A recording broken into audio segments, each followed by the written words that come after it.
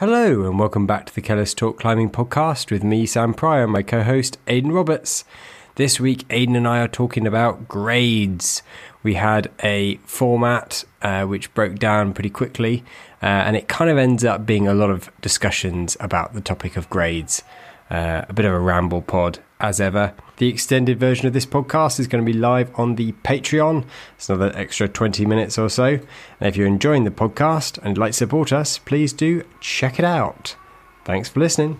Should we talk about grades? Yeah, should we talk about grades? We're gonna actually focus on grades. We're going to talk about grades. We talk about grades, not in the normal conventional sense, but any climbing tale, but in a different format. So we're going to be talking about grades with the attempt to identify the problems and all the good bits within the grade brackets, and also recommend a favourite climb in the grade bracket. I said to you last night that we should start at 60 plus and then immediately hit a snag, as I have failed to think of a single good 60 plus. Wait, that's where we should start? That was where I thought we could start. Yeah, okay. But so I did think of two good 6Cs, really good 6Cs. Yeah, tell me more. So where were you expecting to start? Don't say like 5. No. I'll be honest, I didn't come up with a recommendation for that many grade brackets because I started thinking about this, did some research on the historical a bit of history of the first of the grades and the like, so I can run through them on the grade brackets. Oh, bit of history. Bit of history. This is educational. Then I was just thinking about grades, and there's just a lot of things which I think are good to talk about grades. And so I very quickly diverted away from the one form of structure that we decided upon and stopped thinking about it, and then started writing a load of ideas about grades down. So my recommendations are few and far between, but I can hopefully fill in the gaps. Okay. All right. Cool. That's good. But maybe you'll come up with them as we go through as well. Yeah. What's not to be taken away? Haha. Funny you should say that. That was my recommendation for 6C. Because it's 6C. Okay. It's 6C. And I also had... So I was sitting there thinking, trying to come up with good 6C pluses. And the problem with this is not actually an elitism issue. It's like people will be there going, oh, you're such an elitist, you're not going to say any of the good 6C pluses. But actually, it's just because I got into climbing pretty late and I climbed inside for a while. And by the time I was climbing outside, I was always climbing 7s. So like I started at 7A, but I never really went lower than that. So I just haven't climbed enough of them to make a good recommendation. Yeah. But... That being said, I'm going to caveat my future comments because I'm not going to deny that I am elitist at times and often struggle to remember, or like often if it's a really good climb, like not to be taken away, I'll have done it, but like not really be able to remember if it was 6C or 7A. Okay. Yeah. Fair enough. And I guess that is kind of elitist, but... And I guess in a sense, so my two things I came up with, two great 6Cs I came up with Not to be Taken Away in Stanage Plantation, same block as Careless Talk, so you can get to do all the height of Careless Talk without doing any difficult climbing, and also the climbing the first move on Not to be Taken Away is pretty hard. Yeah, good point. The first move is quite hard on Not to be Taken Away, and Very bad Smith. But what's nice is that's at the bottom, and then and by the time you're into a kind of height where you really don't want to fall off, it's jugs. Yeah, that's true. Even though I have known someone to fall off the top Not to be Taken Away, who's a very, very strong climber, so can happen. But yeah, so I came up with 2 6, and the other 6C I came up with Big Jim in Petit Bois. Yeah, Big Jim. Classic. Yeah, classic. Big committing last move, but at a grade that is more attainable to be doing committing moves. Yeah. I wouldn't want to be doing a committing move on a much, much higher grade at that height off a mono, or whatever it is. Yeah. Yeah. So 60 plus was the grade I tried to start at, but failed because I just couldn't really come up with anything. And so that's, I think, the main issue with the 60 plus grade bracket is that it's just hidden away under the much bigger bracket. Where are the... Yeah. So in terms of... no, okay, let's go through this first, and then I can bring up all my long tangential climbing grade ideas afterwards. Not at all. Bring them in halfway. Yeah, let's not even get to 7A. Yeah, okay, yeah. Well, there's a few things. Okay. So there is like I think when a grade bracket is quite far below your limit, I think it is harder to generally understand the differences between like 6C and 6C plus for me personally. And I think the reason for that is often there's enough leeway on, I realize that sounds really, really elitist, but like there's often enough leeway. I think it's fair to say that you've got a bit of leeway on a 6C, Aidan. Yeah, but this is what I mean. Because there's leeway, there's a lot of error. And usually like I would do those kind of climbs first go. And so there's like a lot of error in optimally doing this climb that means they can massively overlap. Like I can do a 6C and climb it in a way that is physically a 7B level. Maybe I'd still do it first go. It wouldn't be like nearly falling off it. But equally, I could climb a 6C perfectly and it feels, well, that's way easier. But I might do them both the same and be like, well, that's 6C's harder, but actually I just climbed it badly kind of thing. And I think you're more likely to do that the further away from your limit it is. Generally, I can tell the difference between like an 8B and an 8B plus because I'm trying pretty hard on those, usually having to climb them pretty well because it's closer to my limit kind of thing. So my point being very vague. Actually, initially where I was going to go with this was, how do we grade things? Like, is it based on how hard a climb is to do, or is it physically how hard it is when you do it perfectly? Yes, I think this is fair because I think we grade things wrong in a sense, in that I think we grade boulders based only on physical strength required, which means I think slabs are criminally undergraded because we don't really care about technique and ability and flexibility and stuff required to do those. So yeah, it means that slabs always get lower grades, even though but you think it's they don't get done as much. Do you think that is based upon, like, is that then based upon the physicalities when you do it very well? Yeah. And I think if you're good at slab climbing, you can make it feel just like walking. But yeah. I mean, obviously some of this will be from my perspective because my perspective is I'm bad at slabs. I don't like slabs. I don't do slabs. So when I do find myself on a slab, I do feel like, oh, this is really hard.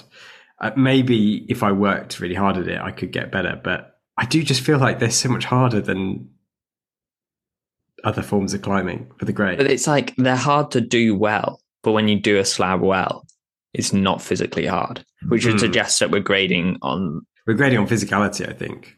But then, yeah, we're grading on physicality, not how hard something is to do. But I don't think everywhere is like that. I think there are examples, I definitely feel there are examples of boulders that are graded in like how hard they are to do. A lot is incorporated into that. I don't know if you take climbs in scenarios of extreme conditions or like. Yeah, so I can think of a couple of examples of this.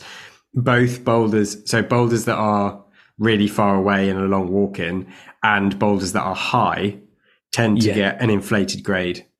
Yeah. So I always think high boulders deserve an inflated grade because I think that's your danger money.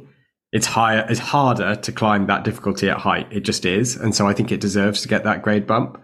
Yeah, but not in a physical sense. It's almost how hard the climb is to do. Exactly. So it's like everything. It's in climbing. It's like a grey area, isn't it? It is grey because like burden is a good example. Like if that was like, I think we spoke about this with Taylor, I think at the end of the Taylor podcast. if that was in a place with good conditions, like physically, a lot of people, like it would get done so much more. It's physically probably not insane, but like the thing that makes it hard is have the physicalities for it, be there at the right day with a good skin, and like the windows of your opportunities are so much less that makes it really hard to do. Essentially, with burden, you've got to be able to do it quickly, because if you haven't done it quickly, you would have lost the skin to do it. Yeah, out all the season. That's like incorporated in the difficulty of the problem. And like the same in like, I'm thinking like Rocky Mountain National Park, when you've got like massive walk-ins at altitude. I actually think the boulders there, in a physical sense, probably are a bit easier. You can't really get there without being knackered. Yeah, which makes a difference. It makes a huge difference. And so it makes it harder to do. Yeah, car park boulders get downgraded. If you can go to, people can just go to work, drive over to the boulder after work, have a couple of hours on it, be able to work every move from the ground, drive home, it will end up with a lower grade because more people will do it because it was more accessible to figure it out, even though the actual climb is probably the same level or harder.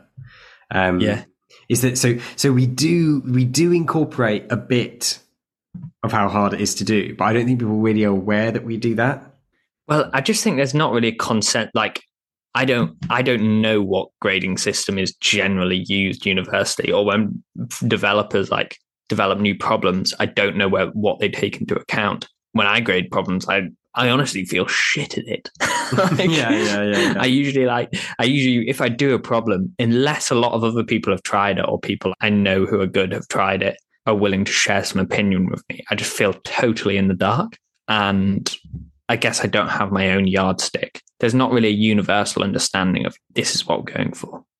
No, because it's impossible to do. It's like we would need to like benchmark a bunch of problems at each grade to help you to be like, okay, well, is it easier or harder than that? Yeah. Which I actually think is not a terrible idea, but people would never agree on the benchmarks. Yeah.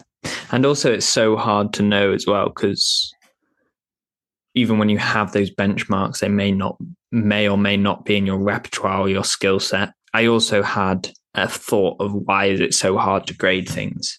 I think it's quite a common thing that climbers like do something that I don't really know what grade this is if they've developed something. And obviously there's like some responsibility to get it like somewhat consistent.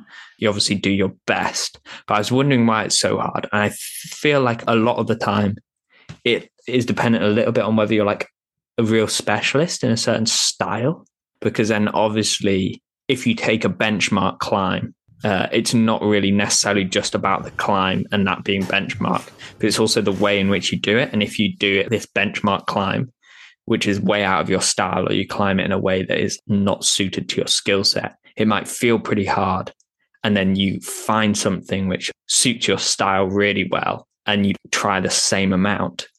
Well, that thing's probably way harder, but you're like, okay, well, that's benchmark. And I tried just as hard on this one. So I'm going to give this a really sandbag grade without really knowing.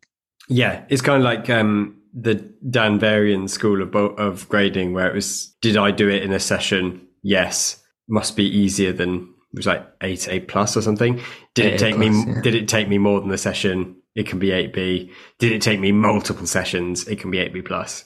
And that's basically more or less the whole system. And it's like, it doesn't work for grading for other people, because depending on how well it was within Dan's skill set is going to be how hard it was. Yeah. But at least it's internally consistent.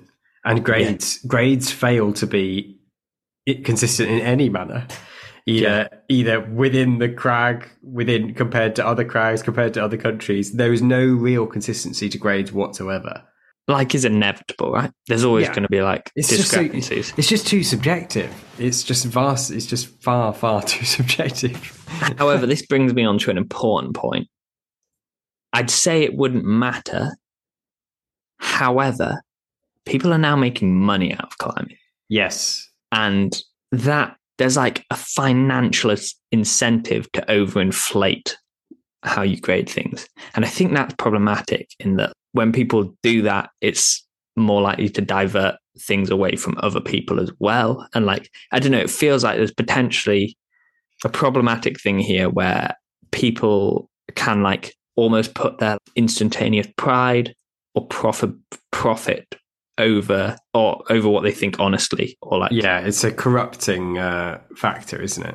Yeah. There is very, other than your honest opinion, and also like maybe there'd be pride in like a long-term reputation. At the moment, if you just give things incredibly soft grades, massively overinflate the grades, generally for your profession, your career, that in the short term especially is just objectively very helpful. Yes, because you pad the living hell out of your scorecard. Yeah, and you undoubtedly get the media. You'll get a media onslaught regardless, and whether it gets downgraded or not, like, doesn't really matter. You've already had that attention, and that's like the valuable thing for like companies to associate themselves with.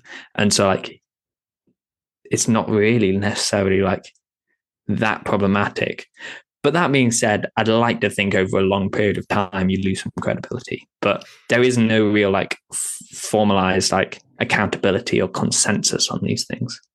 Yes, it's like if you were thinking purely about like career, Vadim should have given his backflip climb 9A+.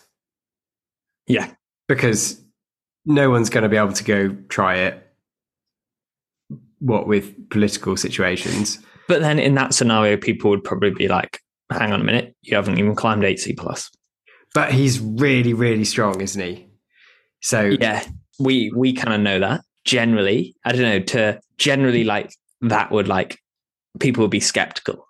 People would be skeptical, but it'd be by that point, the doubters, it's too late, because you know what the media train is like in climbing. The moment he goes like, guys, I've just climbed the first 9A+, there'd be so many like videos about it and news and stuff. Like the few people being like, well, I don't think it is.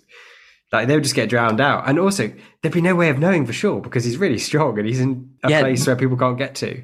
That is true. But I think general media is quite an unforgiving place, and like people are skeptical. And they will look for things that people have done before. And I think that would just ring alarm bells instantaneously. Yeah. But like, theory, but I do know what you mean. Also, Vadim is so strong though.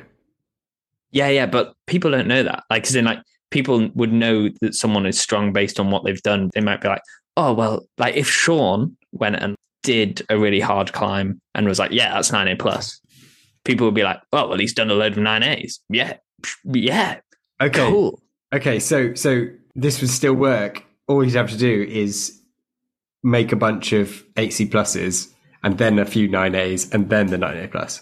Yeah. The theory of like people can't go there holds true. So it's like if he was being, like just a sort of careerist, that's quite a good strategy, isn't it? Yeah. Probably stretching this concept quite far now. But yeah, I know what you mean. It just feels potentially problematic when professionalism coincides with, I don't know. Well, this is another thing then. How do you feel about professional climbers videoing or not videoing their ascents? And I'm actually speaking specifically about professional climbers here, people who get money for climbing. Wait, whether they are obliged to or not? Yeah. I would say it's down to the individual about how they interpret their role as an athlete. If an athlete were to do these climbs and not video them and not like say anything about them, damn.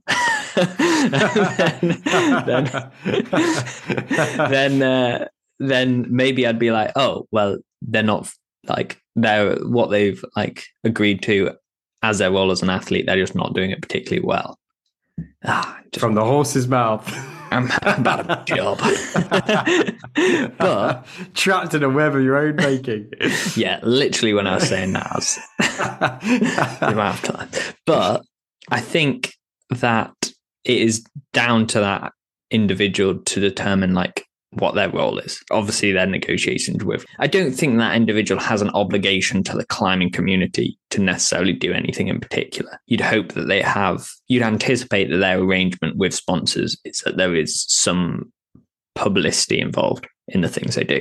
So you'd expect them to like kind of be doing that anyway. But I don't think that has to be in the form of a video. Like I think if you wrote a magazine article or whatever, spoke about it on a podcast, that is still the same thing. I don't really think like so what it about necessarily has to be a video. If I'm coming at it from the other angle here of are you talking about honesty? Yeah. What is about, I didn't even think about that. Yeah. If you have to just prove that what you're saying is actually being done. Oh yeah, sorry. For some reason, my mind went to like whether you have an obligation to the climbing community to like share. No, that too. That too. It's all part of it. But that wasn't actually the bit I was thinking of. But I think that's an interesting discussion point as well. Okay, the honesty side of things. Yeah, I mean, it'd be nice just to assume people are always honest about these things. But you are right. Like, yeah, if there's something we know, if there's financial gain to be made, it has the potential to corrupt people at some point. Yeah, and I think part of the problem is that in modern day society, we do try really hard to think the best of people, and we do try really hard to give people the benefit of the doubt. But unfortunately, it is just naive to think that there wouldn't be people out there exploiting the system and just lying about a few key ascents. You know, it will happen because there's money involved. And actually, you know what people want even more than money? It's prestige. I actually think most people want prestige more than money. Yeah. But either way, you don't need that much money to climb. No, exactly. You need the more prestige you've got, the easier it is to get the bit of money available, I suppose. So they are linked. But I do think as a professional climber, and this kind of frees up anybody who's like just a kind of recreational climber of any level, even a really high level one. If you don't get any money for climbing, then I think you climb for fun. So you do whatever's the most fun. If you want to video stuff, fine. If you don't, that's fine too. Like there's no onus. But I think for people who are professional, then the way I look at it is it's a finite resource, isn't it? There's only so much money in companies to like support climbers. If you're lying about your ascents, in a sense, you're taking that money from someone more deserving, whoever it may be. Yeah. So I think there is an onus, or even basically, if I was a company and I was sponsoring someone, I think I would make it so you absolutely do have to record and post a good subset of your hard climbs. Definitely not all of them. You know, I'm not going to be the guy who's like, the moment someone's like phone fell over or their battery ran out, I'm not going to be the first guy to be like, well, back around then, doesn't count. Like that's rubbish. But you've got to have like a good subsection. Yeah. You'd also assume if there is a climb that is of significance to someone, that there'd be like a certain line of questioning about that. They'd want people to know that it was genuine. I mean, not that they would expect people to be skeptical about it, but like, it's not that hard to film something, or maybe there's somebody at the crag, so you don't really feel like you need to like film something like. Generally people are pretty good at recording the things they do, I guess. They are, yeah. I mean, to us, even at my sort of me climbing, I would always record anything that is really hard for me, and I'm doing it by myself. I would be extra careful to record, because I just think it's just safer that way. Yeah, you know, it's just safer that way. Don't let anybody be like, and also because sometimes I could have a session on something in front of someone else and look a million miles away. Like that does happen, doesn't it? In climbing, it's like your last session on Burden. Before you went home, it's like couldn't even warm up, couldn't pull on. Exactly. So there's an issue in climbing where someone could the day before getting kind of close. Exactly. So someone could witness that session of you not even be able to pull on the positions, and then 2 days later you actually do it, but you don't record it. But because the only session they saw was only 2 days ago, it's like, no, Aidan couldn't even hold the positions. They would say with absolute confidence, there's no way he's done that. Yeah. And so I think it's just, I find it safer just to, there's a safety in knowing that even if no one is going to call you out on it, just taking out that opportunity that there is no potential for being called out on it because I've got a video. Yeah. Which is sad, isn't it? It is sad that's kind of like a way. And sometimes, you know, we are like, people do record things just as evidence rather than because they want the video, or sometimes setting up the camera detracts from the good time. Yeah. Setting up a camera, clicking record, going stomping back over to it to unrecord. Quite often, like, I never really got into the habit of recording loads. No, I think when I have done it consistently, it's because of almost trying to instill a habit. It has to feel quite like an explicit thing of like, oh, I need to record this lots of the time. My default necessarily isn't to record something unless I'm like, I feel like I could do this. This is like, say if it's a new problem or like something that feels of significance where, I mean, yeah, I feel like I'm just not, I don't habitually look to record something, which is especially if somebody else is there, because I'm usually engaging with the climbing or with that other person. And it's not that I'm like, oh, somebody else is here, so my credibility isn't on the line here, like I don't need to record. It's more just I don't think to record, because I really enjoy watching climbing videos as well, even if it is somebody's phone in a shoe. If someone's climbed Bugaleisen, I've probably seen a video of a phone in a shoe, like someone climbed Bugale, and I still find it interesting, even though I've seen like 8 videos or whatever it is. So like, if I remember to record, I think, why not? While we're on that topic, do you fancy a trip to Austria at some point to go try Bugaleisen? I'll go in spring 2025. Get that booked in. I've got to try this at some point before I get old. Yeah, we've got to do it before I go to America for 5 years. Just kidding. Well, could happen. I think because the thing is, you would have such a good time in Colorado because there's so much there, and it's like, yeah, I would like to go. I think though, if I'd go in winter, I'd mostly go for California initially. Okay. Yeah, I'd love to go to Yosemite and Bishop. I mean, I would like to go to Colorado. Yeah. Once you're in the States, there's just so much to do, isn't it? You could just stay. Exactly. It's why like a really high percentage of Americans don't have a passport. Oh, they just never leave. No, I mean, and in our like Eurocentric view of the world, it's like, what? That's crazy. That's mad. But then you think, well, actually, you can do almost any kind of thing you want within America. You know, they've got amazing like skiing and stuff in America. You don't have to go. They've got great beaches, or if that's what you want, you know. So like anything that people might want, with the exception of maybe non-English speaking culture, you can do it in America. Yeah. Oh, fuck it! I'll go for 5 years. Sorry, wasn't it? The American Tourist Board. No, you won't. I've got a small caveat of visa negotiations to. But it was funny. We had one of my best mates took a job in Iran. My God, we're off topic.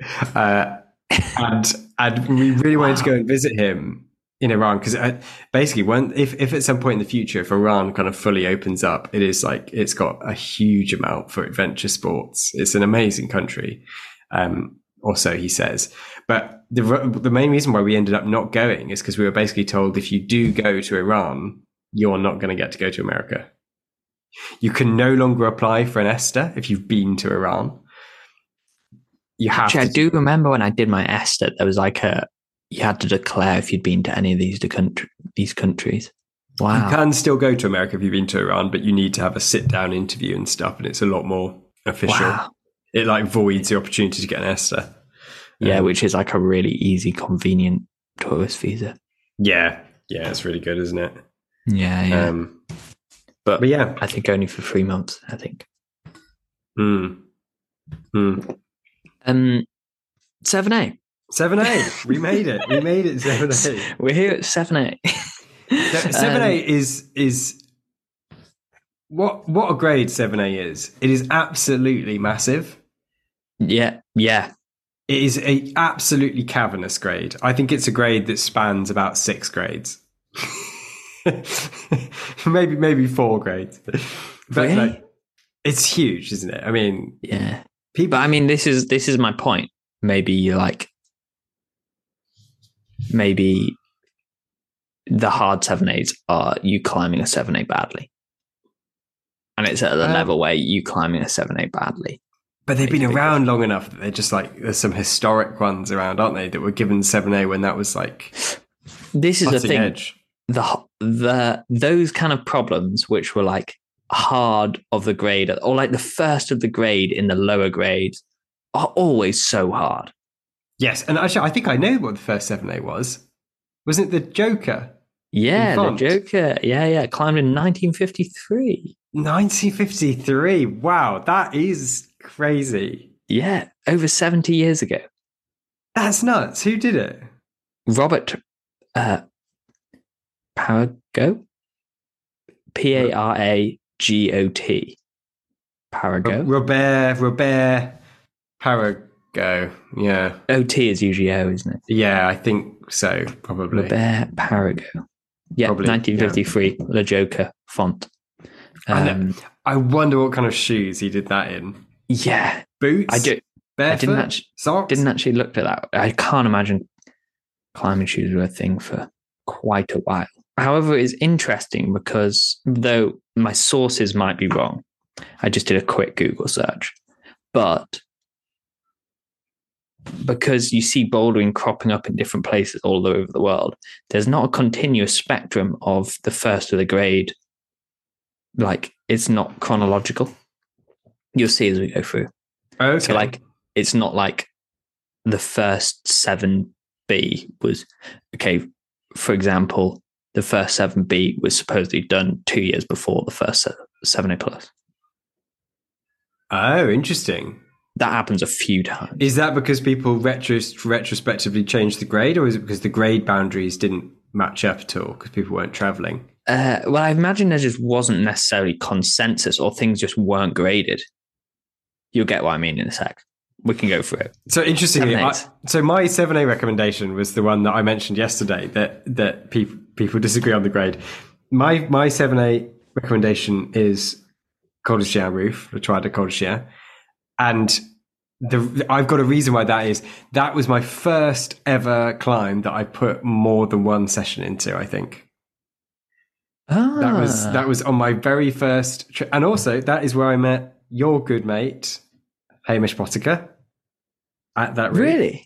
Yeah. No way. That was in 2011. So a mere 13 years ago. When Hamish was a wee lad, and it was my first trip to Font, one of my first ever climbing trips. Awesome big roof, amazing flat sandy landing. You know, it's like you go with like one pad. It's like there's nothing else that you'd want to do with like one crappy old Alp kit pad. Yeah, of that height, like you would not be happy under almost any other landing. But the downside of me picking this for my 7A is a lot of people don't think it's 7A, and I think it might even not get a 7A in the guidebook anymore, which is a bit of a flaw. It's easier.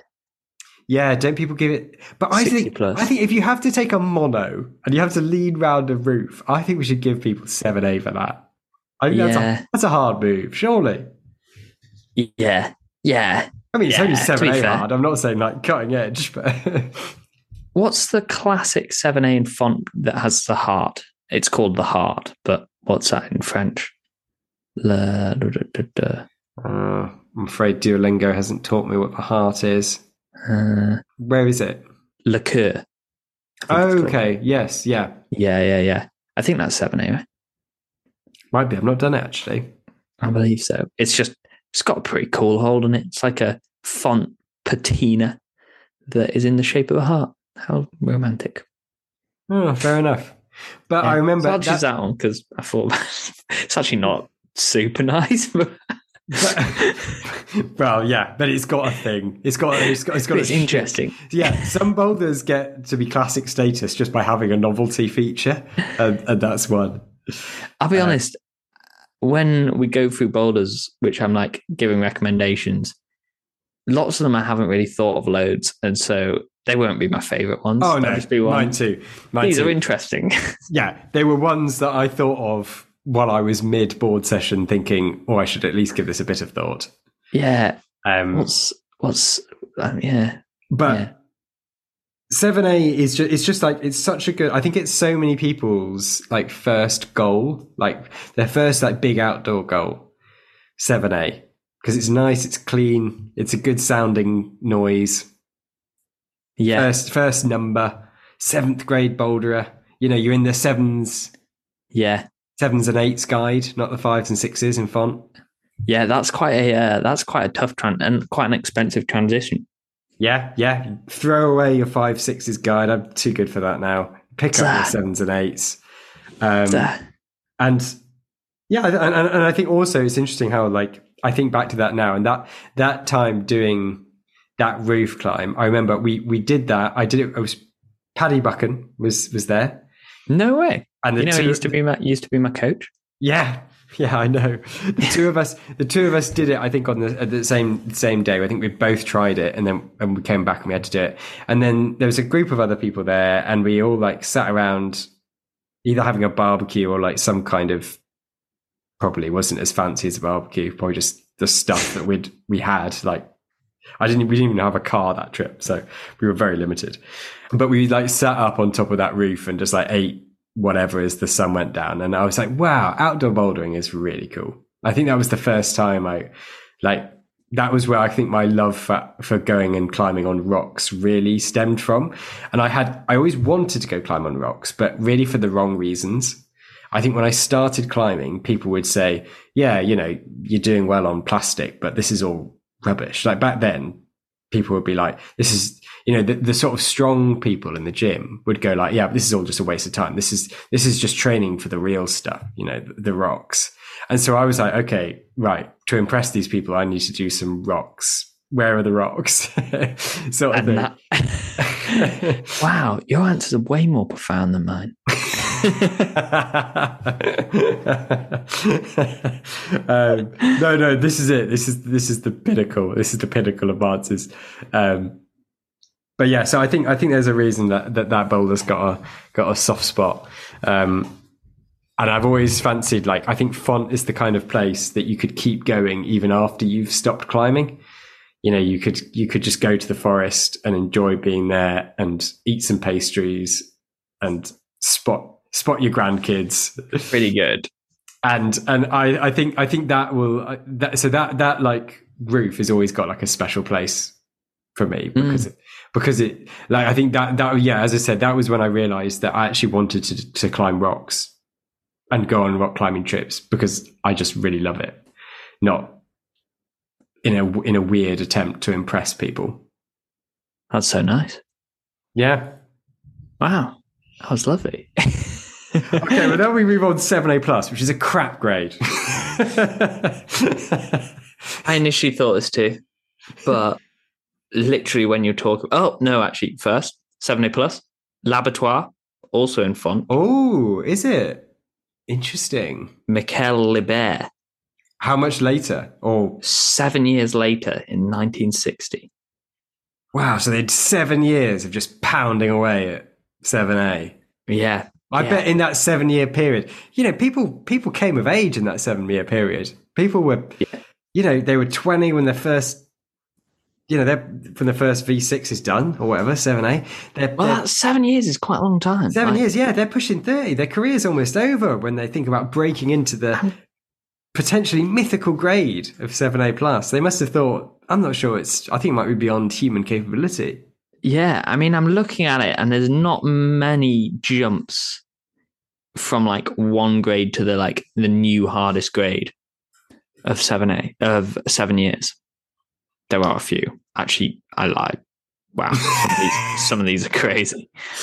What knowledge! It's a spoiler. Spoilers. No, we'll get back to them. I do like this though. This is interesting. But I would say 7A plus is an underappreciated grade. I think there's some cracking 7A pluses, and my mind went to Clash of Titans, Sandbag 7A plus at St. Bees.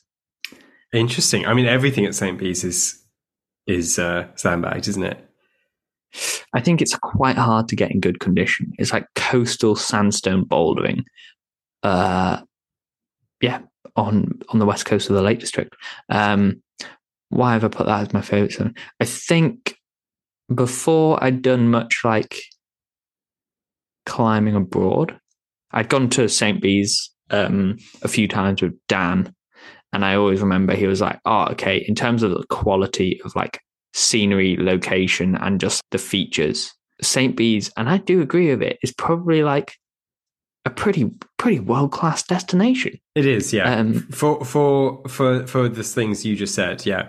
Yeah. It doesn't have the full spread. It's hard to get in good condition, and is like, I mean, it doesn't have particularly hard boulders. I think it goes up to like 8A or 8A plus. But if you get it on a good day, some of my nicest climbing memories of that are there at St. Bees. And I remember doing like a competition where it was over in the county in Northumberland, and Dan was mates with the wall owners and did it as well.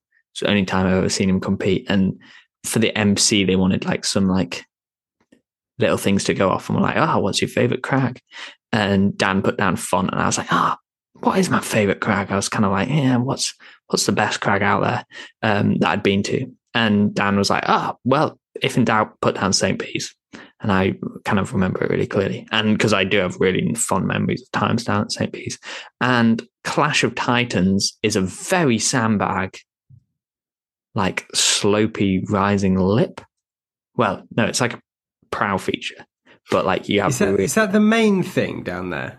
The one that's first there, the triangle-y sort of thing? Yeah. The first, and the sit to it's like 80 plus, and has that like pocket, like the 3-finger crimp where each of your 3 fingers fits in like a little slopey gas bubble. Ah, yes. But well, like I've only been down there once, and you were there when we went there. Yeah. But man, how that was a good day for it, though, wasn't it? When the sun went down, and like when the sun is really low in the sky and quite ready anyway because of the particles in the atmosphere, but also because the rock there is so orange. Yeah, when you got like the red sun hitting the red rock, it does give everything this like awesome, like rosy sort of gleam. And with the sea and everything, it's pretty nice. It's beautiful. It is absolutely beautiful. And I do wish there was a bit more climbing there.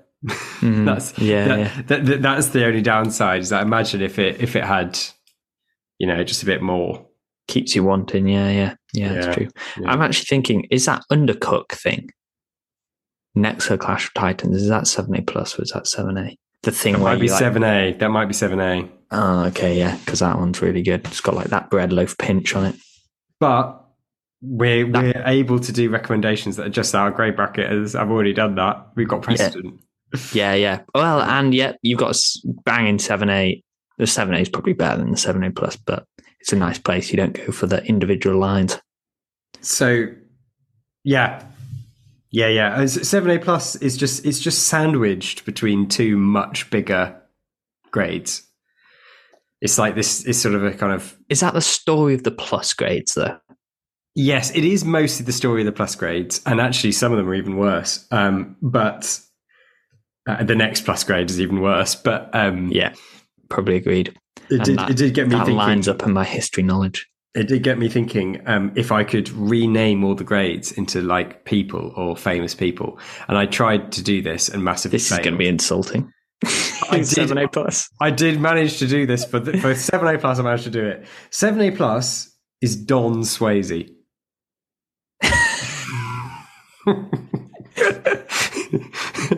Don Swayze is Patrick Swayze's infinitely less successful, but still in occasional B-side movies, actor. I hesitate to say film star, but he's there. Poor bloke. And unfortunately, 7A plus is Don Swayze. Ah, that's fun. I thought you were going to relate them to climbers that we know, and that could be the end quite hard. Oh no, because then it could just go to full savage mode, couldn't it? Yeah. Who do I hate?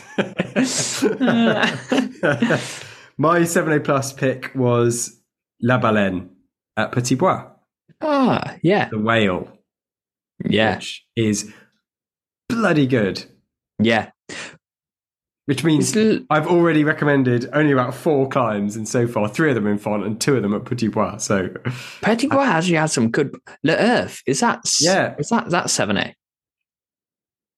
Don't know, can't remember. There's really also hard. Vengeance to Triceps, ages. which is like 6A and is actually really hard.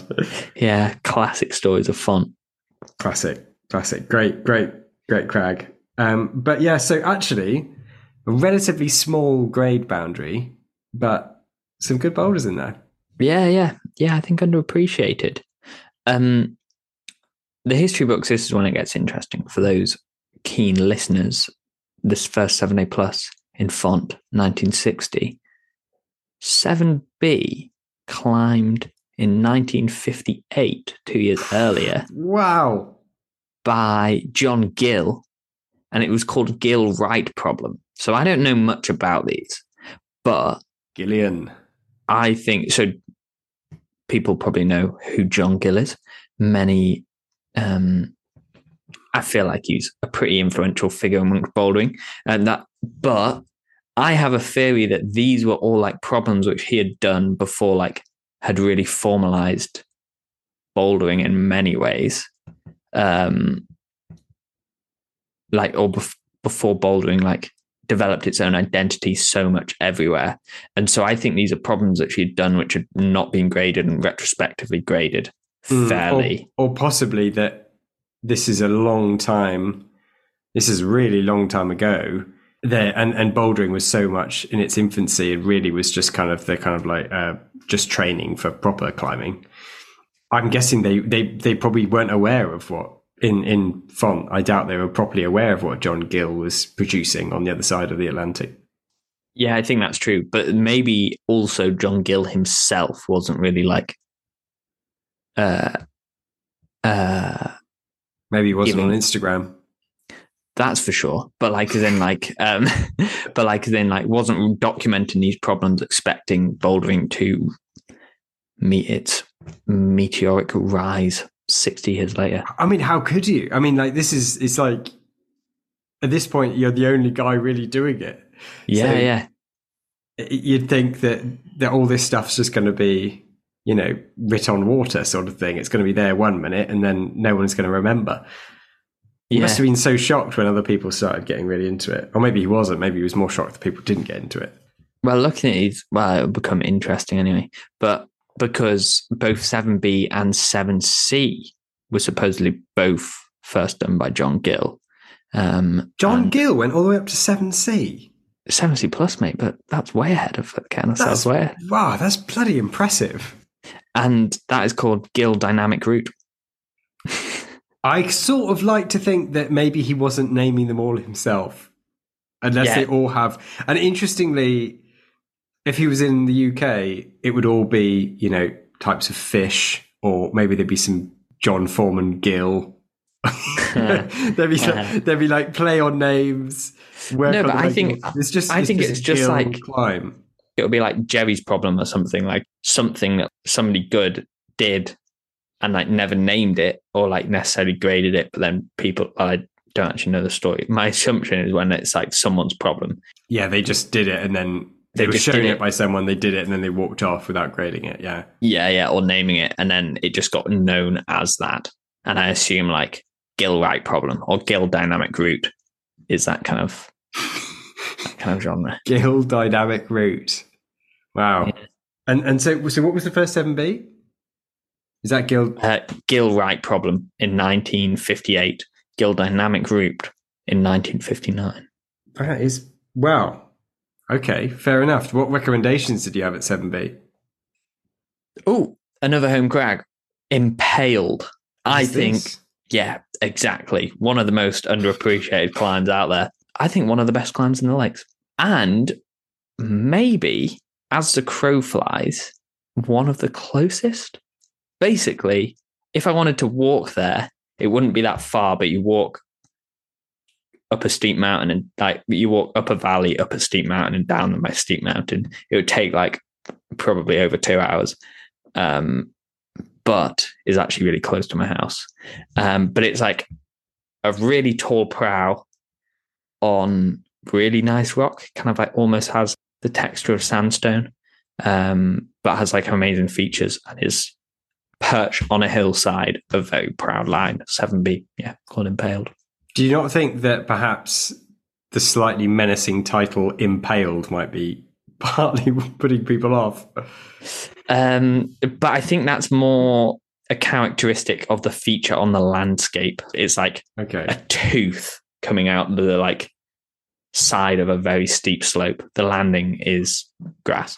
But if you were to call a boulder the site of the yearly axe murder, it might not get as many visits, or maybe it'd get more. Yeah, true. I didn't name it.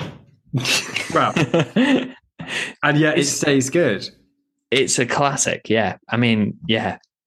Okay, well, I went for Suavito, which is very, very good Peak District grit climb, and feels scary when you do it, but actually isn't that dangerous. And that's what I've been saying for ages. Well, and then Molly savagely broke her leg on it. So perhaps it is dangerous after all.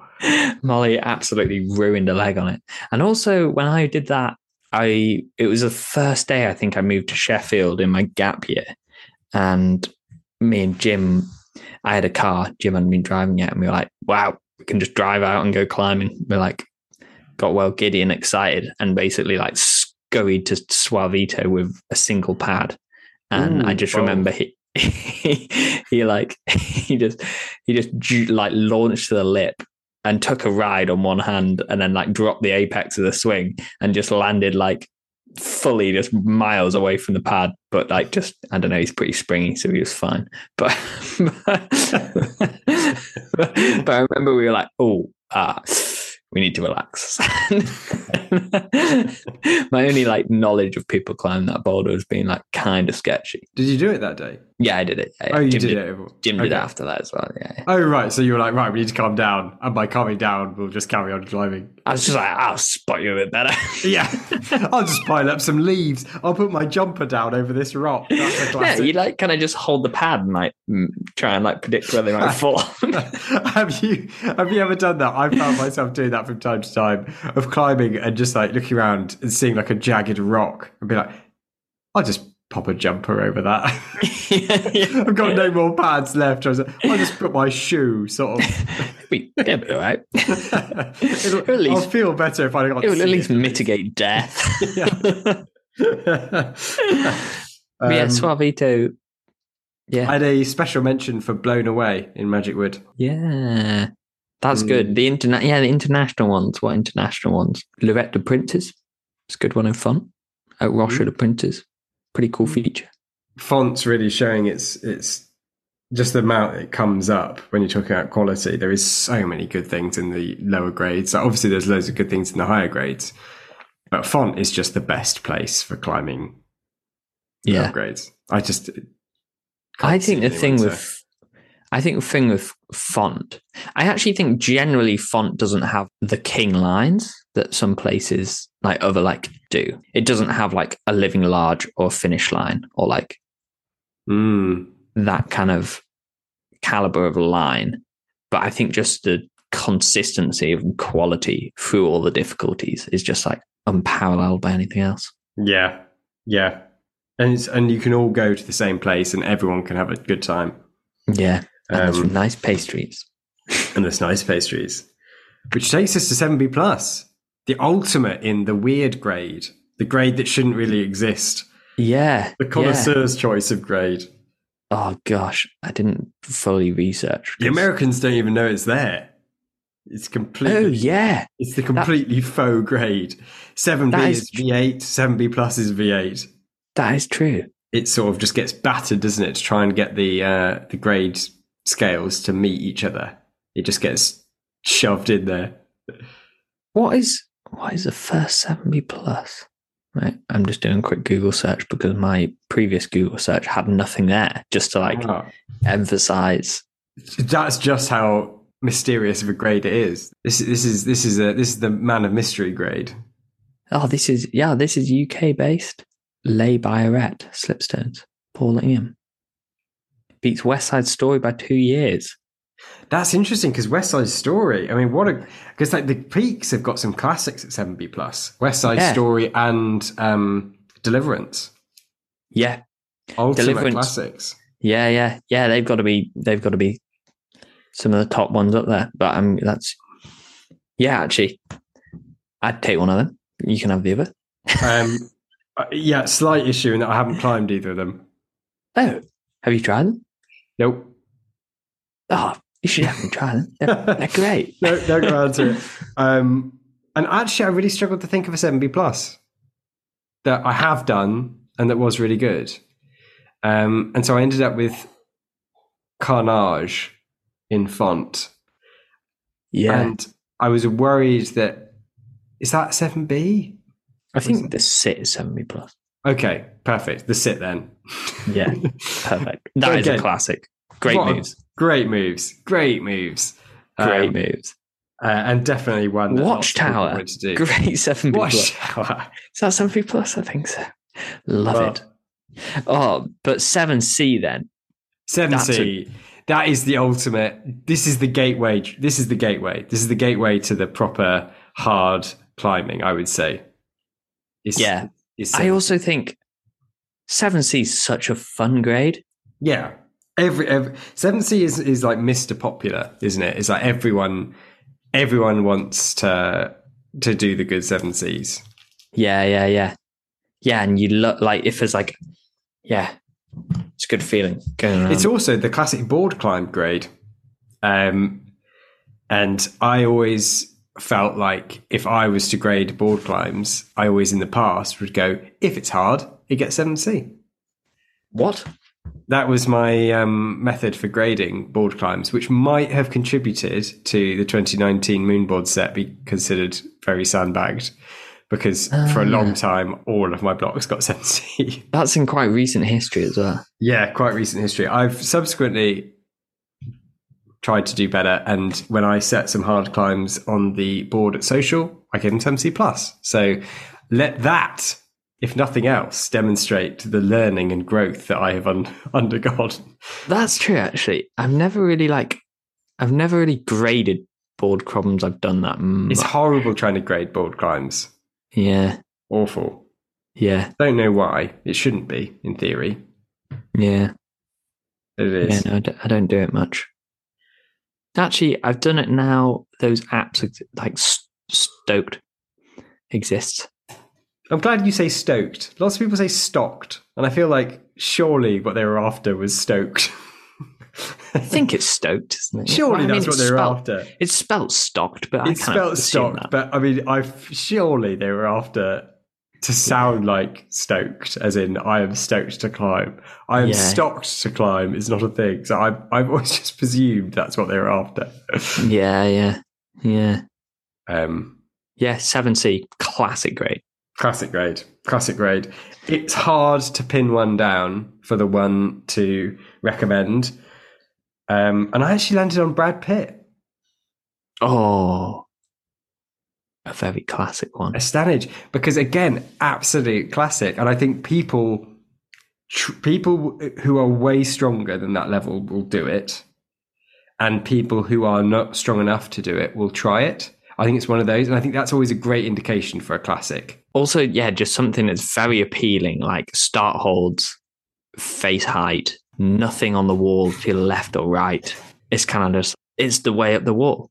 Yeah, it's the way up the wall. It's got classic old footage of, is it Ben doing it? And someone going, and is it Ben who goes, yeah, it's hard, but it's not that hard. And that's classic. That's 7C. There you go. He summed it up. That is 7C. It's hard, but it's not that hard. That is Brad Pitt and 7C perfectly summed up by Ben. Perfect. Oh, need I say what did we get when the first 7C was? Oh, yeah, that was Guild Dynamic Route. Guild Dynamic Route. 1959, 1 year after I can't believe Gil was smashing out 7C in what, hobnails or something. I mean, what was he wearing? Well, so that was in 1959. Unless my like quick Google search is just flawed, but I suppose we can't rule that out as a possibility. 20 years later, in 1978, John Gill, what, climbed the Groove in Colorado. Surely this can't be right. Graded 7C plus.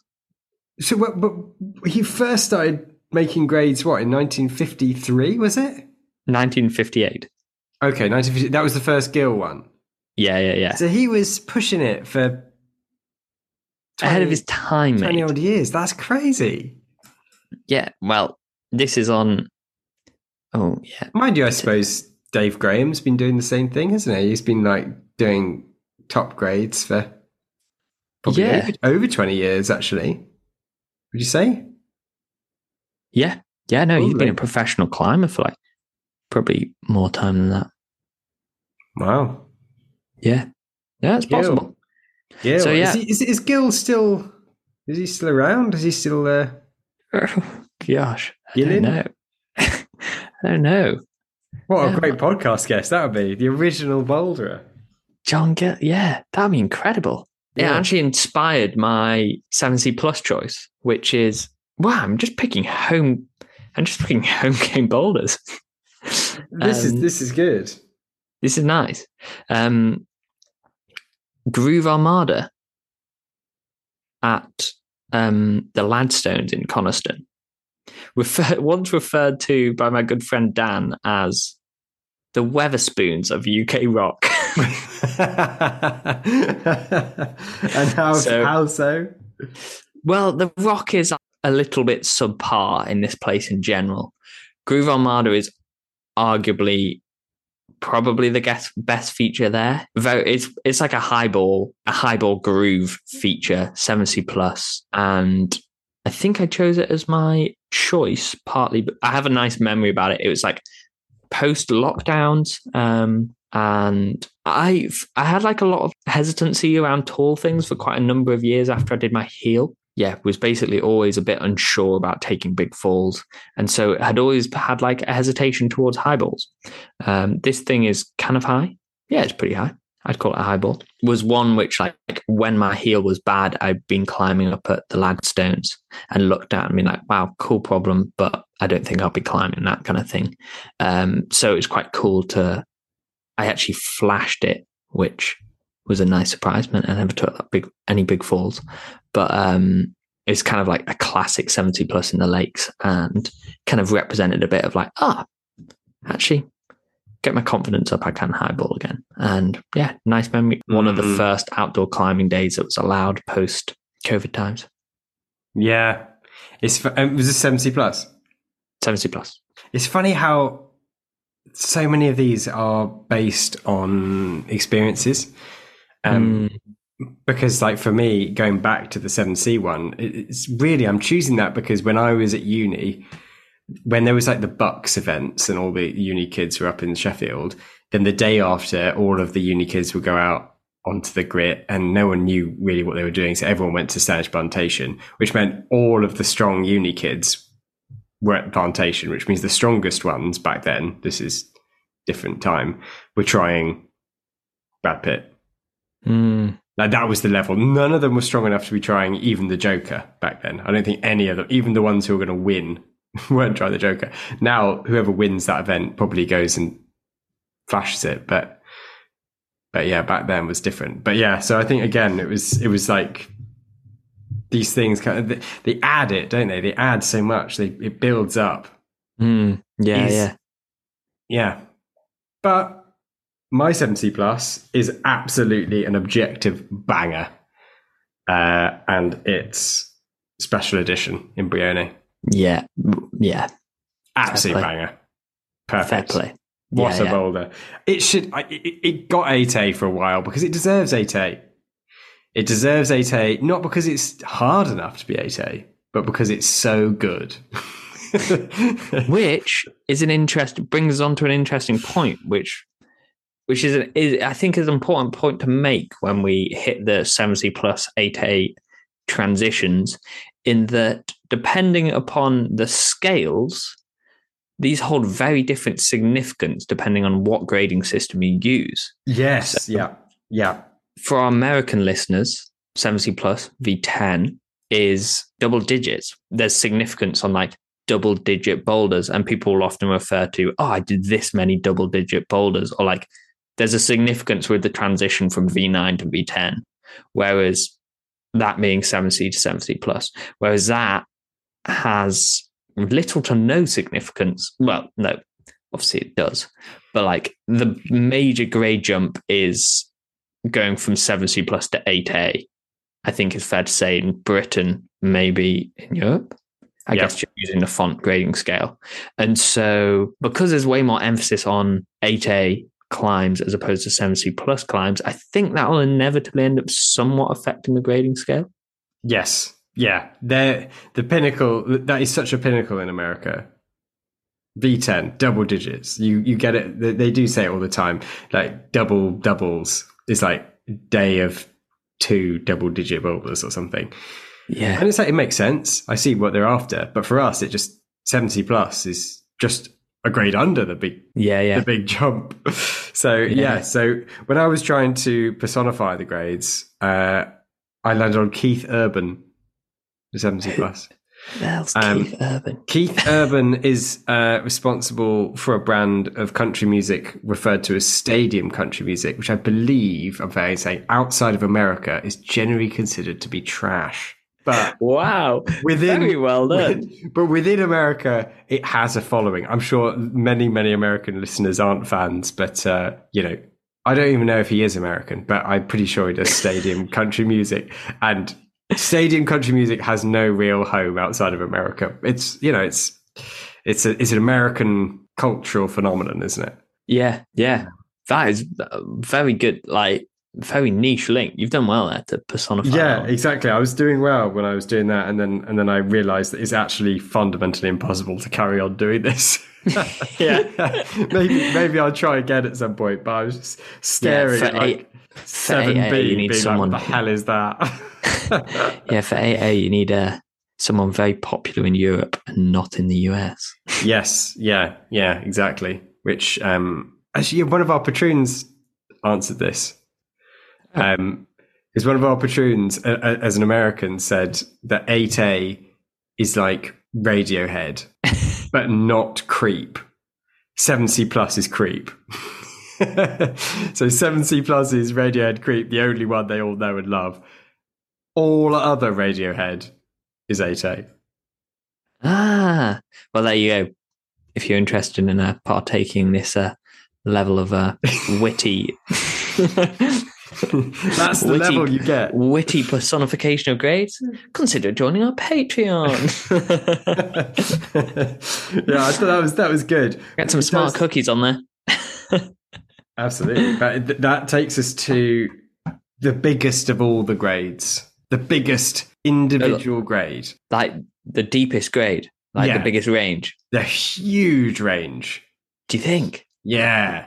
Do you think that's the biggest range? 8A, I reckon, in Europe, again, in America, I'm sure it's different, but in Europe, 8A goes on forever. There are 8As that are very, very, very hard. And there are 8As that are quite trivial. Yeah, but I think... in comparison, obviously not actually trivial. It's like when people talk about a very, very soft 8A, it means it's probably like a 7C plus, not a 7A. Sometimes people go, oh, you said it was soft. It's like, soft for 8A, not like soft as in it's very easy to do. Yeah.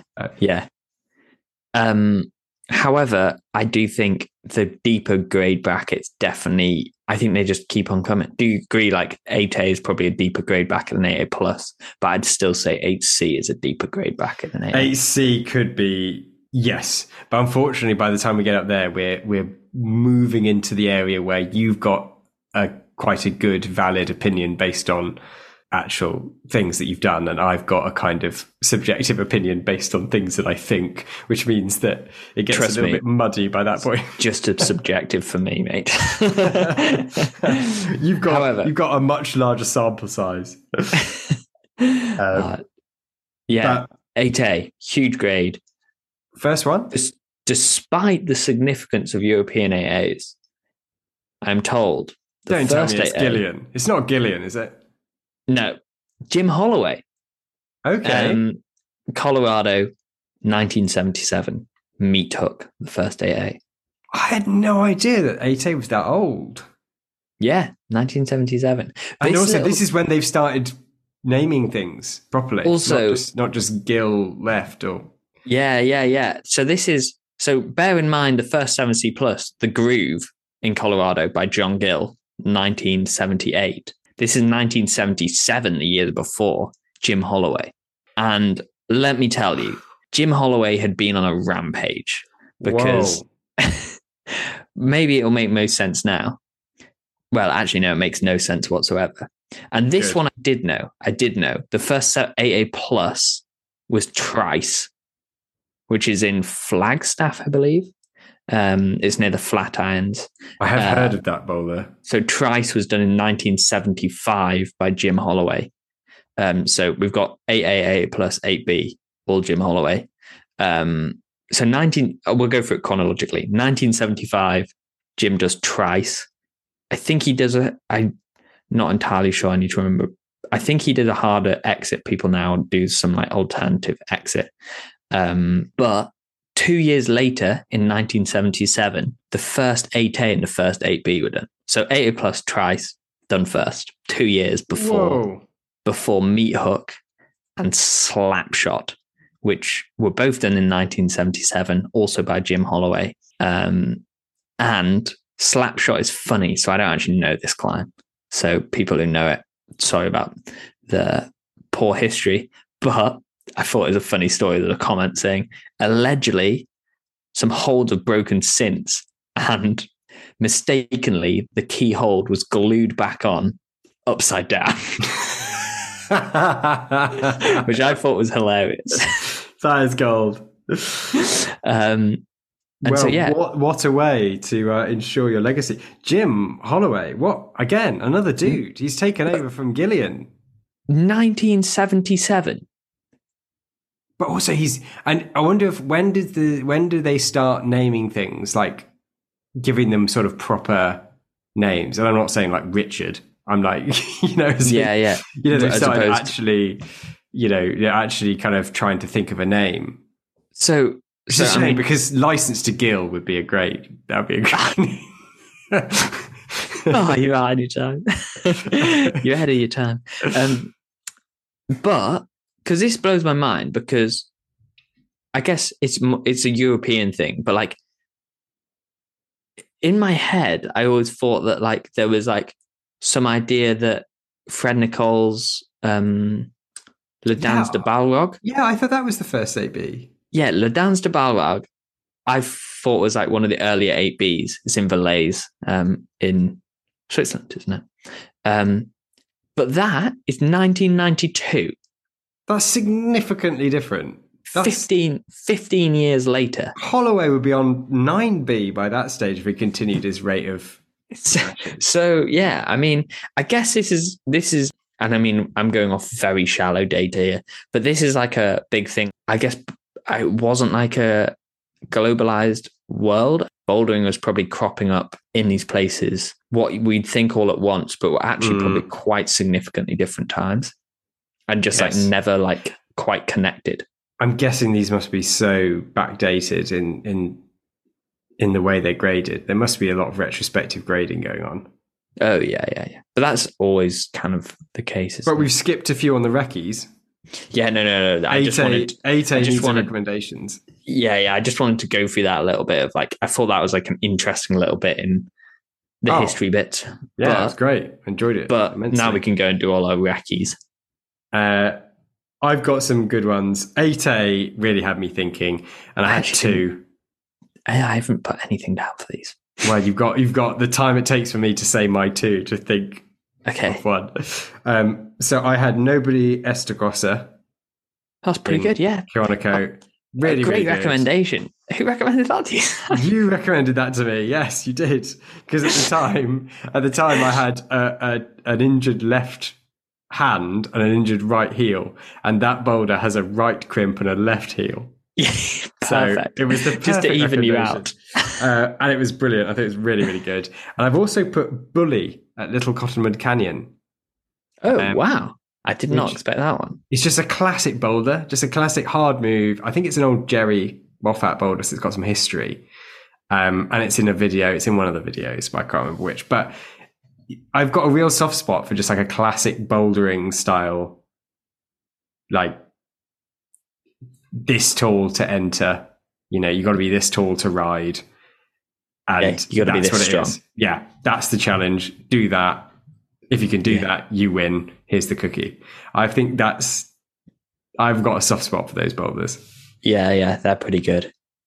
Okay, off the dome, because I'm sure I'll have thought of other ones, but Imatep. Pretty Imatep. Interesting. Yeah, pretty good. Actually did it relatively recently, but...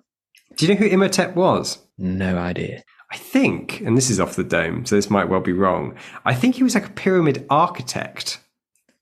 Oh. Though not a pharaoh. I think he was a pyramid architect. Wow. That's good knowledge. I have to Google that. I mean, it might just be wrong. Yeah. But isn't that interesting that, you know, when we think back to sort of, you know, Egyptian mythology, you'd think that you'd only remember, you wouldn't remember an architect's name. But I'm pretty sure. I am actually going to have to Google it now in case I'm wrong, because that would be humiliating. Were pyramids... There's obviously the 3 massive pyramids, but were they just something that was like quite common? Were there lots of other pyramids? Oh, loads of other pyramids. Yeah, loads of pyramids. Okay. That's why they're just tombs for pharaohs. Yeah, basically, which I always think is quite funny, because you bury yourself with all your worldly possessions because you believe in this like afterlife, and you think, you know, I need to get all of my gold. Well, very good, God of the Sun. Collect all of my good gold so I can take it forward to the eternity, to the eternal realm. And then someone comes along a couple of thousand years later and just digs it up and robs it. Yeah, but they weren't going to know that. They're not robbing it. They're archaeologists, mate. Well, actually, most of it was robbed. But we have this like you know, this idea, and I always think the same. It's like, you know, if you get buried and you think, oh, I've got this, you know, this special tombstone, and then like 100 years later, they turned the chapel into an Airbnb. You know, yeah. There seems to be a time where you just think archaeologists decide, nah, you've rested there long enough, mate. You're getting dug up now. Time to move on. I remember really liking ancient Egyptian mythology. But Tutankhamun is only famous because of his pyramid, his tomb being discovered, because actually he was such a minor pharaoh. Yeah, he was pharaoh for like a very, very short amount of time, wasn't he? Yes, died really young. Yes, so nobody so he didn't get a big pyramid that everyone knew where it was. So he was a lost pharaoh, which meant that it took so long to find him, and that when they found him, he still had all his golden. It was, you know, all the mummification stuff and all that. It was still there. So hence the "I can see beautiful things" line, which is referenced in Detectorists. Oh, really? I actually haven't watched all of that show, but I love that show. It's really good, isn't it? Yeah. So that's great idea. So that's why Tutankhamun became so famous, even though actually, as an Egyptian pharaoh, he was an absolute B-side. It's a weird. Yeah, it's a funny discussion, this. I actually randomly was having this thought. I was thinking about ancient Egyptians the other day. As one does. It doesn't happen often to me. I wouldn't say I think of history so regularly. But I was thinking, the phrases heavy-hearted or light-hearted, does it come from because there's like a scales. Test. The scales where you balance your heart against a feather, don't you? Yes, yeah. And, if your heart is heavy, you get it gets burnt, and your soul ceases to exist. And if your heart is light and outweighed by the feather, I guess, shows on the road. Yes, but I mean that's rough, isn't it? Because that's an unwinnable test. No, you'd have to be. I mean, as good as you are, the flesh of the heart is always going to outweigh a feather. I mean, what feather could you get that was going to tip the scales? But is that where the terms heavy-hearted and light-hearted come from? I don't know, but could be. Yeah, I just thought maybe that was what happened. I just remember there being some like hippo crocodile involved. Oh right, okay, yeah. To eat the heart or something. Yeah, I should learn about it. That feels quite fun. I mean, that's an afternoon. Yeah. Sorted for you right there. As you're under the boulders. Yeah, research some ancient Egyptians. Anyway. Great, isn't it? Where did we get to this? Oh, it's because Imhotep. Yes. How do we all talk about ancient Egyptians? Maybe we should... we're only at 8A. Crikey. It's all right, yeah, we've got probably a maximum of 10 minutes before we really got to wrap this up. So, 8A plus, Trice. You going for Trice? Have you done Trice? No. That's just that. That was the first one. Okay, what's your recce? What's your... 8A plus. Off the dome. Memorable 8A plus. No more greener grasses. Where's that? I know the name, but... Colorado on the Dolly wall. I basically was like, oh, Trice, it's in Colorado. What 8 plus is in Colorado? That one's kind of... Oh, actually, no, I have a memorable one. Oh, what's it called? Sat in Space, maybe? There's an 8A plus, which has like a tow hook. And I was doing it when I was out there with Billy and Hamish. And I like basically put this tow hook in, and the tow hook was a bit wet, and you like do this tow hook to like slap a sloper, and then you like kind of release your feet and go to a crimp. And I went to the sloper and my tow hook slipped out, and I just like snatched this crimp in one movement and like swung around like a horrible noodle. And they were disgusted by it, and it was just quite I remember just like totally winging it and being like, what, I'm still on the wall. Yeah. And keep trucking. So there you go. That's a memorable boulder. Fair enough. I've gone for Black Shadow in Rocklands. Pretty good. Very good boulder, that. Very good. But also NAF grade boundary. It's right down there with my least favourites. I've not done very many. I just don't get into... Little Women. Little Women? That's nails. In Kentmere. Say that's not outrageous. That's nails for 8B, isn't it? It's probably hard at 8 plus. Does anyone still give it 8A plus? No, I think people give it 8B plus. Yeah. I was going to say, I think you're risking an assault if you ever go down Kentmere way. Nah, 8A plus. Stand grading. Did Gaskins grade it? Si O'Connor. Oh, confirmed by Gaskins. Say no more. 8B, my favourite grade, the ultimate grade. What a grade 8B is. 8B is a decent grade. Packed with legends. Yeah. So many good climbs at 8B. And 8B. How do you even narrow it down? They always put up a decent fight for me. 8A plus. El Corazon. Oh, okay. Yeah. Decent choice. Move. It's good fun. Yeah. Very cool move. Which meant that it was impossible for me to give one recce. I ended up with 3. I've got the Ace, Voyager, and General Disarray as my 3. Interestingly, not Vecchio. I was surprised when I was thinking, because I think like Vecchio is very cool, but General Disarray is a better climb. It's just got cooler movement on it. It's really good, and it's got a pinch, and not a. I mean, you can't deny. You can't. Yeah, I was going to say the pinch on Vecchio is not that good. It's Vecchio is good. It is good. It's very, very good. But this is. I prefer General. I thought General was more fun. Did you do the hand flip, or do you like? Yes. Yeah. No. Well, no, I didn't actually. I do flip it, but slowly. Yeah, I was really boring as well. I didn't cut loose. Okay, yeah. Well, you've ruined it. You've overtrained. I didn't think it was that good, to be honest. You've overtrained. You've gone to it too strong, and you've ruined the fun. That's just interesting, nuanced body tension. Right. Okay. That's like if you're having a knockabout playing like badminton with someone, and someone turns up and they've actually got their own racket and they know what they're doing and ruins it for everyone. Like games like badminton. That's me with body tension. Badminton, darts. You ruin it for everyone. They're only good with people who aren't good. As soon as someone is good, it's just crap. Yeah. And so you've ruined it for yourself. So general disarray is badminton for you. Sadminton. High fidelity. Okay, classic. Yeah. Yeah, pretty good. Pretty tall.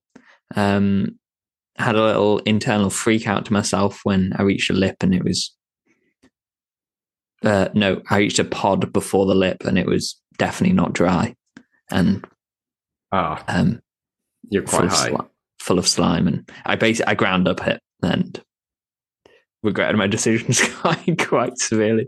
But it was all an internal dialogue. Didn't freak out too much. Managed to top it out. Yeah, I've seen the video. You don't look like you're freaking out at all. Oh, yeah. Lasted a long time, that. Which means we're now moving into a grade range where I've now got fewer and fewer things, because I stuck with the thing of I had to have done it to recommend it. So at 8B+, I've now got fewer things to choose from.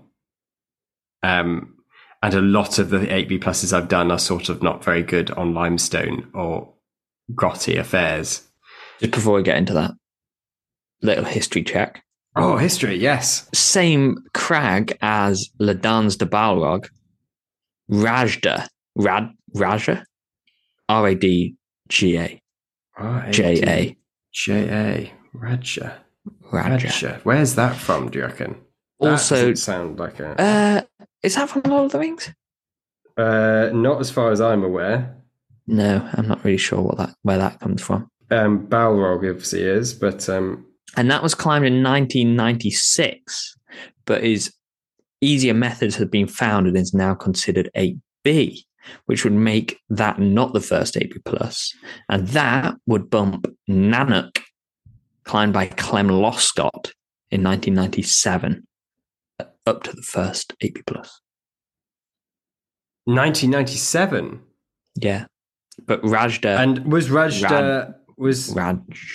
Raja. And who was that by? Was that Fred Nicol? Fred, yeah. So, and that was in 1996, so it's kind of close anyway.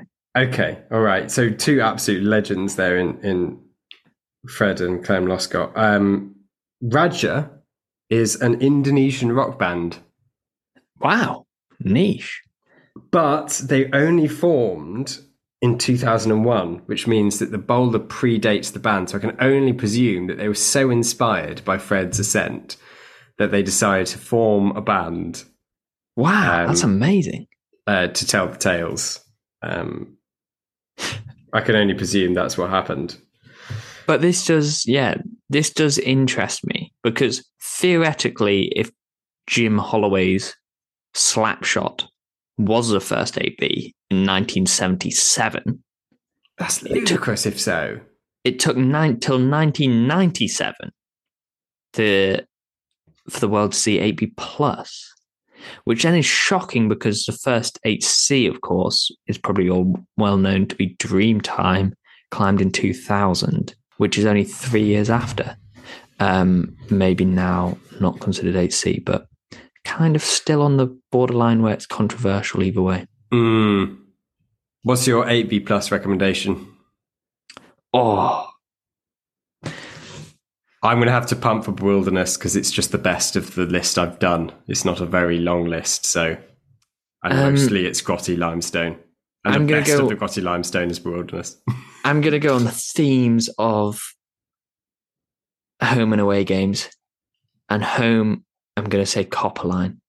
Probably yeah. But do you think that could be a sandbag? Because I don't think it's getting... I think most people feel like the sit is quite improbable. Yeah, I don't know. People say that, but I don't know how many people have tried it. Have you ever upgraded anything? Wait, why would I do that? Something that you do? Upgrade it? So that's... Wait, like without having reclimbed it? No. As in, like, you climb a thing Oh, and upgrade it based on so as in not downgrade. The very opposite. right. Upgrade somebody else's climb. Yes, or your own, but I mean that wouldn't make any sense, I suppose. Well, I suppose you could, in retrospect, be like, actually, No, I don't I've think I done wrong. have. But the thing is, I don't trust my own judgment on a grade that much. I don't have enough conviction about my own opinions in a grade to feel like I know better than There's also someone else all the time. we won't get caught up in that because we've run out of time. But there's an interesting discussion point there about upgrades. We can have that another time. Yeah. Stick a pin in that. Yeah. Future discussion. So, what was your away game? My away game, maybe Ode to a Modern Man, Right. which is on the Dolly Ball on Mount Evans in Colorado. And problem had significance to me, maybe because I'd seen a video of Ty Landman do it on years ago. Chad Greedy, who I'd got to know when I was out there, has like a old YouTube channel. It's actually pretty great. I really like it. It's called Hard Climbs. There's actually 2 interviews, long form interviews, one with Daniel Woods and one with Dave Graham, which are funny. And they just like nerd out about hard climbs. But yeah, I met Chad and Isabel, who was a former guest on the podcast when I went out there. And they were really good to me and like kind of showed us these areas. Anyway, I'd always watched that video of Ty doing Ode to an Old Man without knowing that it was Chad who had like made that video. But it's basically like really simple, crimpy, like small holds, but like kind of not really many tricks. That then supposedly got a bit harder. Apparently the holds had crumbled or like one of the holds had like gotten smaller and it hadn't been redone since. But I had it was on the back of a little conversation with, it was the first time I met Daniel as well, that trip. And we'd been training in CAT, the like kind of schoolroom of Boulder. And he'd been like, oh, it'd be cool if you can maybe you could try and like do all of them in a day. And it's like the whole wall, the No More Green and Grass is that 80 plus. It's really good is on there as well. And so I kind of had this like little challenge of just like doing all the boulders in a day. And it was a pretty big day, but I did all the boulders in a day. And Ode to a Modern Man was a really crimpy one, which I kind of like the purity of style. I think I did it pretty easily maybe not easily. I did it pretty quickly. I think it did suits you nicely. But I have really fond memories. That trip as well, like I have really fond memories of that trip. And that was just like quite a memorable day of that trip. Went swimming in a reservoir on the way down and stuff. And yeah, pretty epic day. So Ode to a Modern Man. Nice. Okay, that's good. But 8B plus is a really nice grade. I really like the 8B plus grade. Lots of good stuff in there, isn't there? Yeah. So when we did our Desert Island boulders, which at some point needs redoing, 4 of my things were 8B pluses. They're all 8B pluses besides the arch. Really good. It obviously depends on, everyone has their own grade of this like difficulty. And I kind of think 8B plus is this for me, like often 8B plus of simple style, I could probably give a good first try to and be unlikely to flash it, very unlikely to flash it, but it's like possible. And so there's intrigue. I'd say generally most 8B pluses are like abroad. There aren't too many like conditions and things as factors are attainable in a session, but are probably quite hard to do in a session. Yes. And of course, there are a lot of 8B pluses, which like would take me a long time. They're at a level generally around that difficulty. It's quite like a satisfying level where I'm pretty happy to do it in a day. No, I know. I know what you mean. Yeah. There's quite like it's kind of at that fun level where it's like definitely a challenge. No, I get that. And that is part of the subjectivity, isn't it? 8C, first one, Dreamtime. Potentially. Well, is there some controversy? No, not of to whether. Oh, is there? Since it's I think a few things have changed. Some believe I think it was chipped or some holes broke. after like the trav section. So originally it was obviously the jump method, but the holds have changed. I think that you jump from, and now people go further left and up. So many now consider it 8B plus, which if it was the case, not saying it is, don't know, haven't climbed it, would put the first 8C to be none other than Gossip in the Frankenjura, climbed by Marcus Bock, which I don't even think is, I think a holder's broken on that, to be honest. Don't think it's seen a second ascent. Wait, has it seen a second ascent? I don't think it has, but I know Gaskins went and tried it. Whoa. So there you go. That's history for you.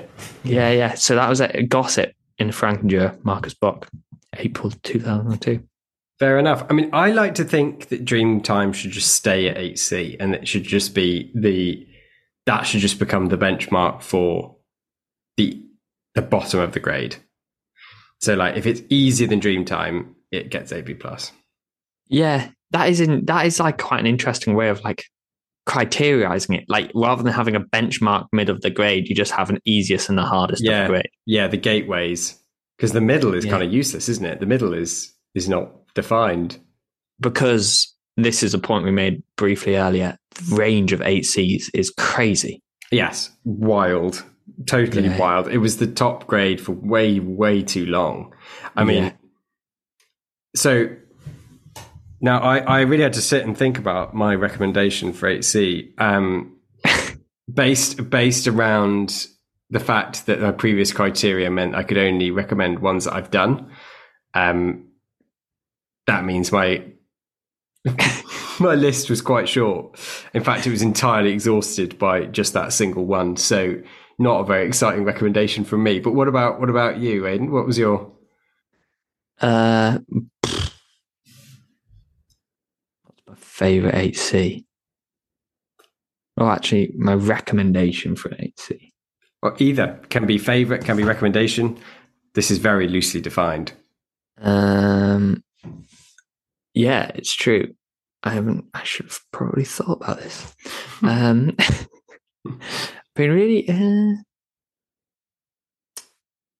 Just spit one out. Top of your head. Any 8C.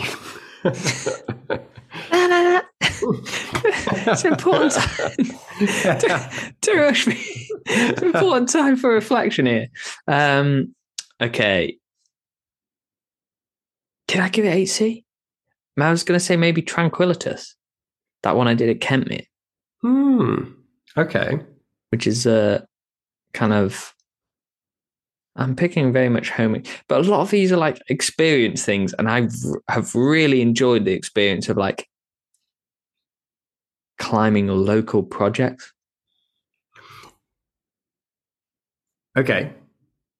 And maybe I'd use that one. That was kind of like the tail end of the first kind of season where I was really fell in love with hard bouldering, but also just bouldering more locally. And this was kind of like the last boulder of that season for me in many ways. I went and injured my wrist a number of weeks later. But it was actually really nice. Basically, my family never really like come climbing with me. And on that day, my mum came. Oh, that's so nice. She came climbing and then was going like I was like warming up. She went for a walk, came back whilst I was trying this climb. She was pretty tired that day. And she was sitting around, we were chatting whilst I was trying this climb. And it was one of those ones where like, I was kind of getting a little bit shut down, or things weren't quite going together. I could see why she was like, I think I'm just going to go and go walk back to the car. I'm feeling really tired. I'm going to have a nap. So she went back to have a nap in the car, and I flipped a switch and did it like a number of tries later. One of those points where like someone had seen me 5 minutes before, and that was my mum. They'd been like, "You're never doing that, mate." Yeah. But I did film it. So, there we go. There's confirmation. Again, it's experience driven, isn't it? Experience driven. How do we actually decide what boulders are good without the experience? That is a tough one. Yeah. and something we could potentially review again. But we got to wrap this up. 8C Plus. I think the first 8C Plus was Gaia, wasn't it? Christian Core. Joya. Ah, Joya. I've looked like a mug now. It's spelled with a G, isn't it? It's Start that again. Just say it again. We'll go for it. Yeah. Funny, actually. I think I know the answer to this one. I actually don't know the year that was done. But yeah, Joya. Joya, yes. That was kind of... It was weird, it 2008? The thing that I thought was weird is like... I think now maybe that's being questioned as 8C+. But for so long, that was just confirmed as 8C+. And yet the 8C+ grade was never really accepted. Yes, 8C+ was rejected for some time. Yeah. I don't know why, but I presume it will happen again. But I did hear an interesting little tidbit about Joya. Apparently, when Daniel and someone else went to try it, they found a new beta with an E-bar, and apparently Christian edited the climb in retrospect. So I don't know if I don't actually. Is this true? Sure, if that's true. Is there any truth maybe. To this? I know. So I know the nature. Okay, no, I don't know. I've never been there. I've heard that the nature of that rock is quite fragile. And generally, there's a lot of glue on Joya. Right. And so I think there's like an element of a manufactured nature to that climb. And I think basically Dave and Daniel went and tried it. And I don't know if you know the climb, you kind of like lean out off a rail and snatch into like a small crimping compression. And I think for that really aggressive move, they found a knee bar, which made it really static. And I think that maybe that foothold isn't there anymore, but I don't know by what means that happened. Interesting. The plot thickens. Could be a totally scurrilous rumor.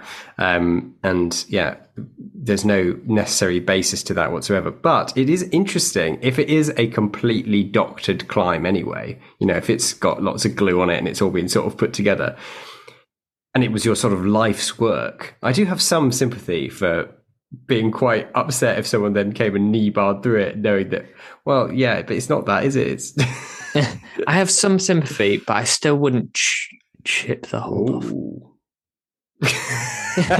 I'd still draw the line in the sand there. Yeah. But it is a funny grade because I almost then think, remember when Daniel did the process a number of years later? Yes, yeah. That was almost seen as like the hardest climb in the world. That climb hasn't since broken, and I don't think it hasn't been reclimbed.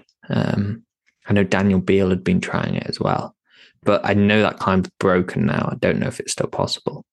But and Joya, I think, has since been downgraded. So I don't really know even what the first 8C+ would be. Yeah, what a messy grade. I think that's the messiest grade, if you ask me. And then, actually, so now I am now out, but what do you have a recommendation at 8C+? No, I mean, I don't really even know if I've done 8C+. What? What about what about the sit start to Becchio? Didn't you give that 8C+? Yeah, that's 8C+. I don't know if that's 8C+. And maybe this is the curse of 8C+. Maybe no one ever knows if something is 8C+. I don't really know. I really don't know what it is. Let's forget about it and move on. Like 8C+, it just doesn't really exist. But it's so blurred. There's some 8Cs that I've done so easy compared to like some other things I've done that I'm like, oh, there has to be some distinction there. But then I think it's just so much stylistically. No, I don't think it is. I think 8C just got too wide. I think 8C is basically encompassed. The progression that happened in climbing happened while 8C was considered like the top of the sport. And I think there's just too many 8Cs. I think the best way to make 8C+ now is in retrospect. Some really strong people should just go through and just decide this is 8C+, that's 8C+. Just carve off a chunk, draw a line in the sand of like 20% maybe of 8Cs and just shove them all up and create the 8C plus in retrospect. Yeah, I do think Gil would have wanted. I do think it needs to be done almost in retrospect because it is so messy right now. I mean, is it even working now as a grade? Is the grade boundary, has it totally broken down now? Yeah, I couldn't really tell. Like a confirmed just like definitely 8C plus. Other than long things, I think longer things are easier to grade. But just like hard 8C plus, I can't think of a single one that's definitely 8C plus. That's like being like climbed on kind of consensus has been, yes, this is 8C plus. Which is a funny thing, isn't it, about consensus? It's like, at what point should you sort of stop asking? It's like, how many really strong climbers had to say they thought Sleepwalker was 8C plus before you should say, okay, well, now that's enough. It should be like, book close, it's 8C plus. If you do it quickly, you're just really good. Yeah. I feel like at some point you should just close the book and be like, that's that. But actually, because Sleepwalker was done so many times, people got really weirdly invested in that getting downgraded, which I thought was quite interesting. And now potentially it has been, because Will gave it 8C, didn't he? So I think it says a lot. Like, obviously he got, I chatted to him a little bit, he got like a lot of kickback from it. But I think it said a lot that the people who were actually knew the people who had done it more personally were like in support of him. There was like not much scrutiny on what the hell, man. Yeah. This is 8C plus. It's funny, isn't it? It is funny how like actually with grades, people in the comment section get really irate. People will write really aggressive messages on Reddit, but actually people who are involved with that kind of don't care as much as people think. Yeah. But what's your gave up on 8C plus? What's your recommendation on 8C plus, though? I mean, obviously you haven't climbed on. So, what's the best 8C plus? I'm going to say Living Large is maybe one of the best. Oh, yeah, okay. Wasn't that originally given 8C? No, I don't. No, I think it was 8C plus. Okay, yeah. I mean, wow, great candidate. I think Hypnotized Minds is pretty cool. Yeah, that was actually one which weirdly was originally given 8C, but upgraded, and I think is pretty confirmed. That's probably one of the most confirmed. Yeah, still barely been done, so it's pretty legit. 3 ascent? Yeah, very few. And whereas like Creature of the Black Lagoon, which is way higher up, has had like 8 ascents or something. I'd quite like to see Lucid Dreaming go back to 8C plus, because I think that'd be really cool. Yeah, I mean, it was downgraded before anyone repeated it. But yes, indeed. Which leads us to everyone giving up and be like, forget this. Let's forget about all this 8C plus nonsense and just start again with 9A. And that's where we are now. Which is interesting. There's a deep grade range. It's like well understood that the grades are ranges. And I don't know, I feel like before progressing historically, it's always taken quite like, I think 9A is kind of the first time that we've progressed to a new grade. Oh, maybe that's not true. No, that's not true at all. I feel like all the clearing up and like solidly understanding of grades is actually done pretty much retrospectively, right? Yeah, I think so. I think that's fair. It's like, obviously there's a range in grades. Something has to be like quite significant or like quite noticeably a level up to actually earn that grade. I don't know if we're going to see 9A plus soon, even though like I'm fairly confident in relatively recent years we'll see climbs that are done that are like in a physical sense significantly harder than 9As that it exists at the moment. And but I think they'll be significantly harder, but I don't think that they'll be given 9A plus. If you allow 9A to be as broad a spectrum as 8C, it's going to go on forever. Yeah. It'll be like 30 years before we see a 9A plus if you allow it to be that broad. Yeah. But it's like, where do you draw the line? Also, for me personally, it doesn't, because I'm not at that level, it doesn't matter. Like 9A is cutting edge, great. Like it doesn't matter too much for me. I think it's more important for the guys who are actually at that top level and trying to sort things out. Sort things out and keep the grade keep the grade train rolling. Yeah. Because it might not matter alone. Well, no, it doesn't matter now, and that like we've spoken about the whole sponsorship and like kind of reputation side of things. Exactly. But like it matters in it matters like, more in the future. If people get to 9C, you want the grade boundaries to still be sort of well organized, which is laughable because they're not well organized. But there are areas, as we've discovered, that are definitely worse, and 8C is definitely one of the worst. Yeah, grade, because it's just such a ramble of it's this podcast in grade form. That's what 8C is. Yeah, we've personified it. 8C is the Careless Talk Climbing podcast. Yes. Well, perfect. Yeah. Recommendation, 9A recommendation. I think I've tricked you with the format. I don't think you're allowed to say anything other than Alphane. Oh, how do you know that? Because that's the only just confirmed.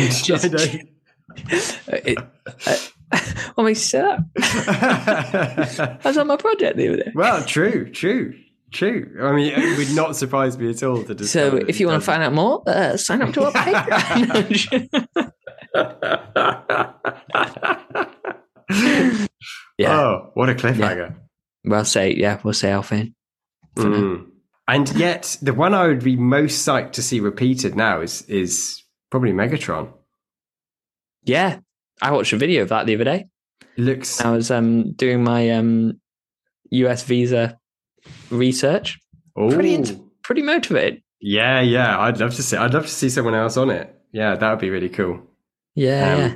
So my 9A recommendation, for what it's worth, and it is worth nothing, is Megatron.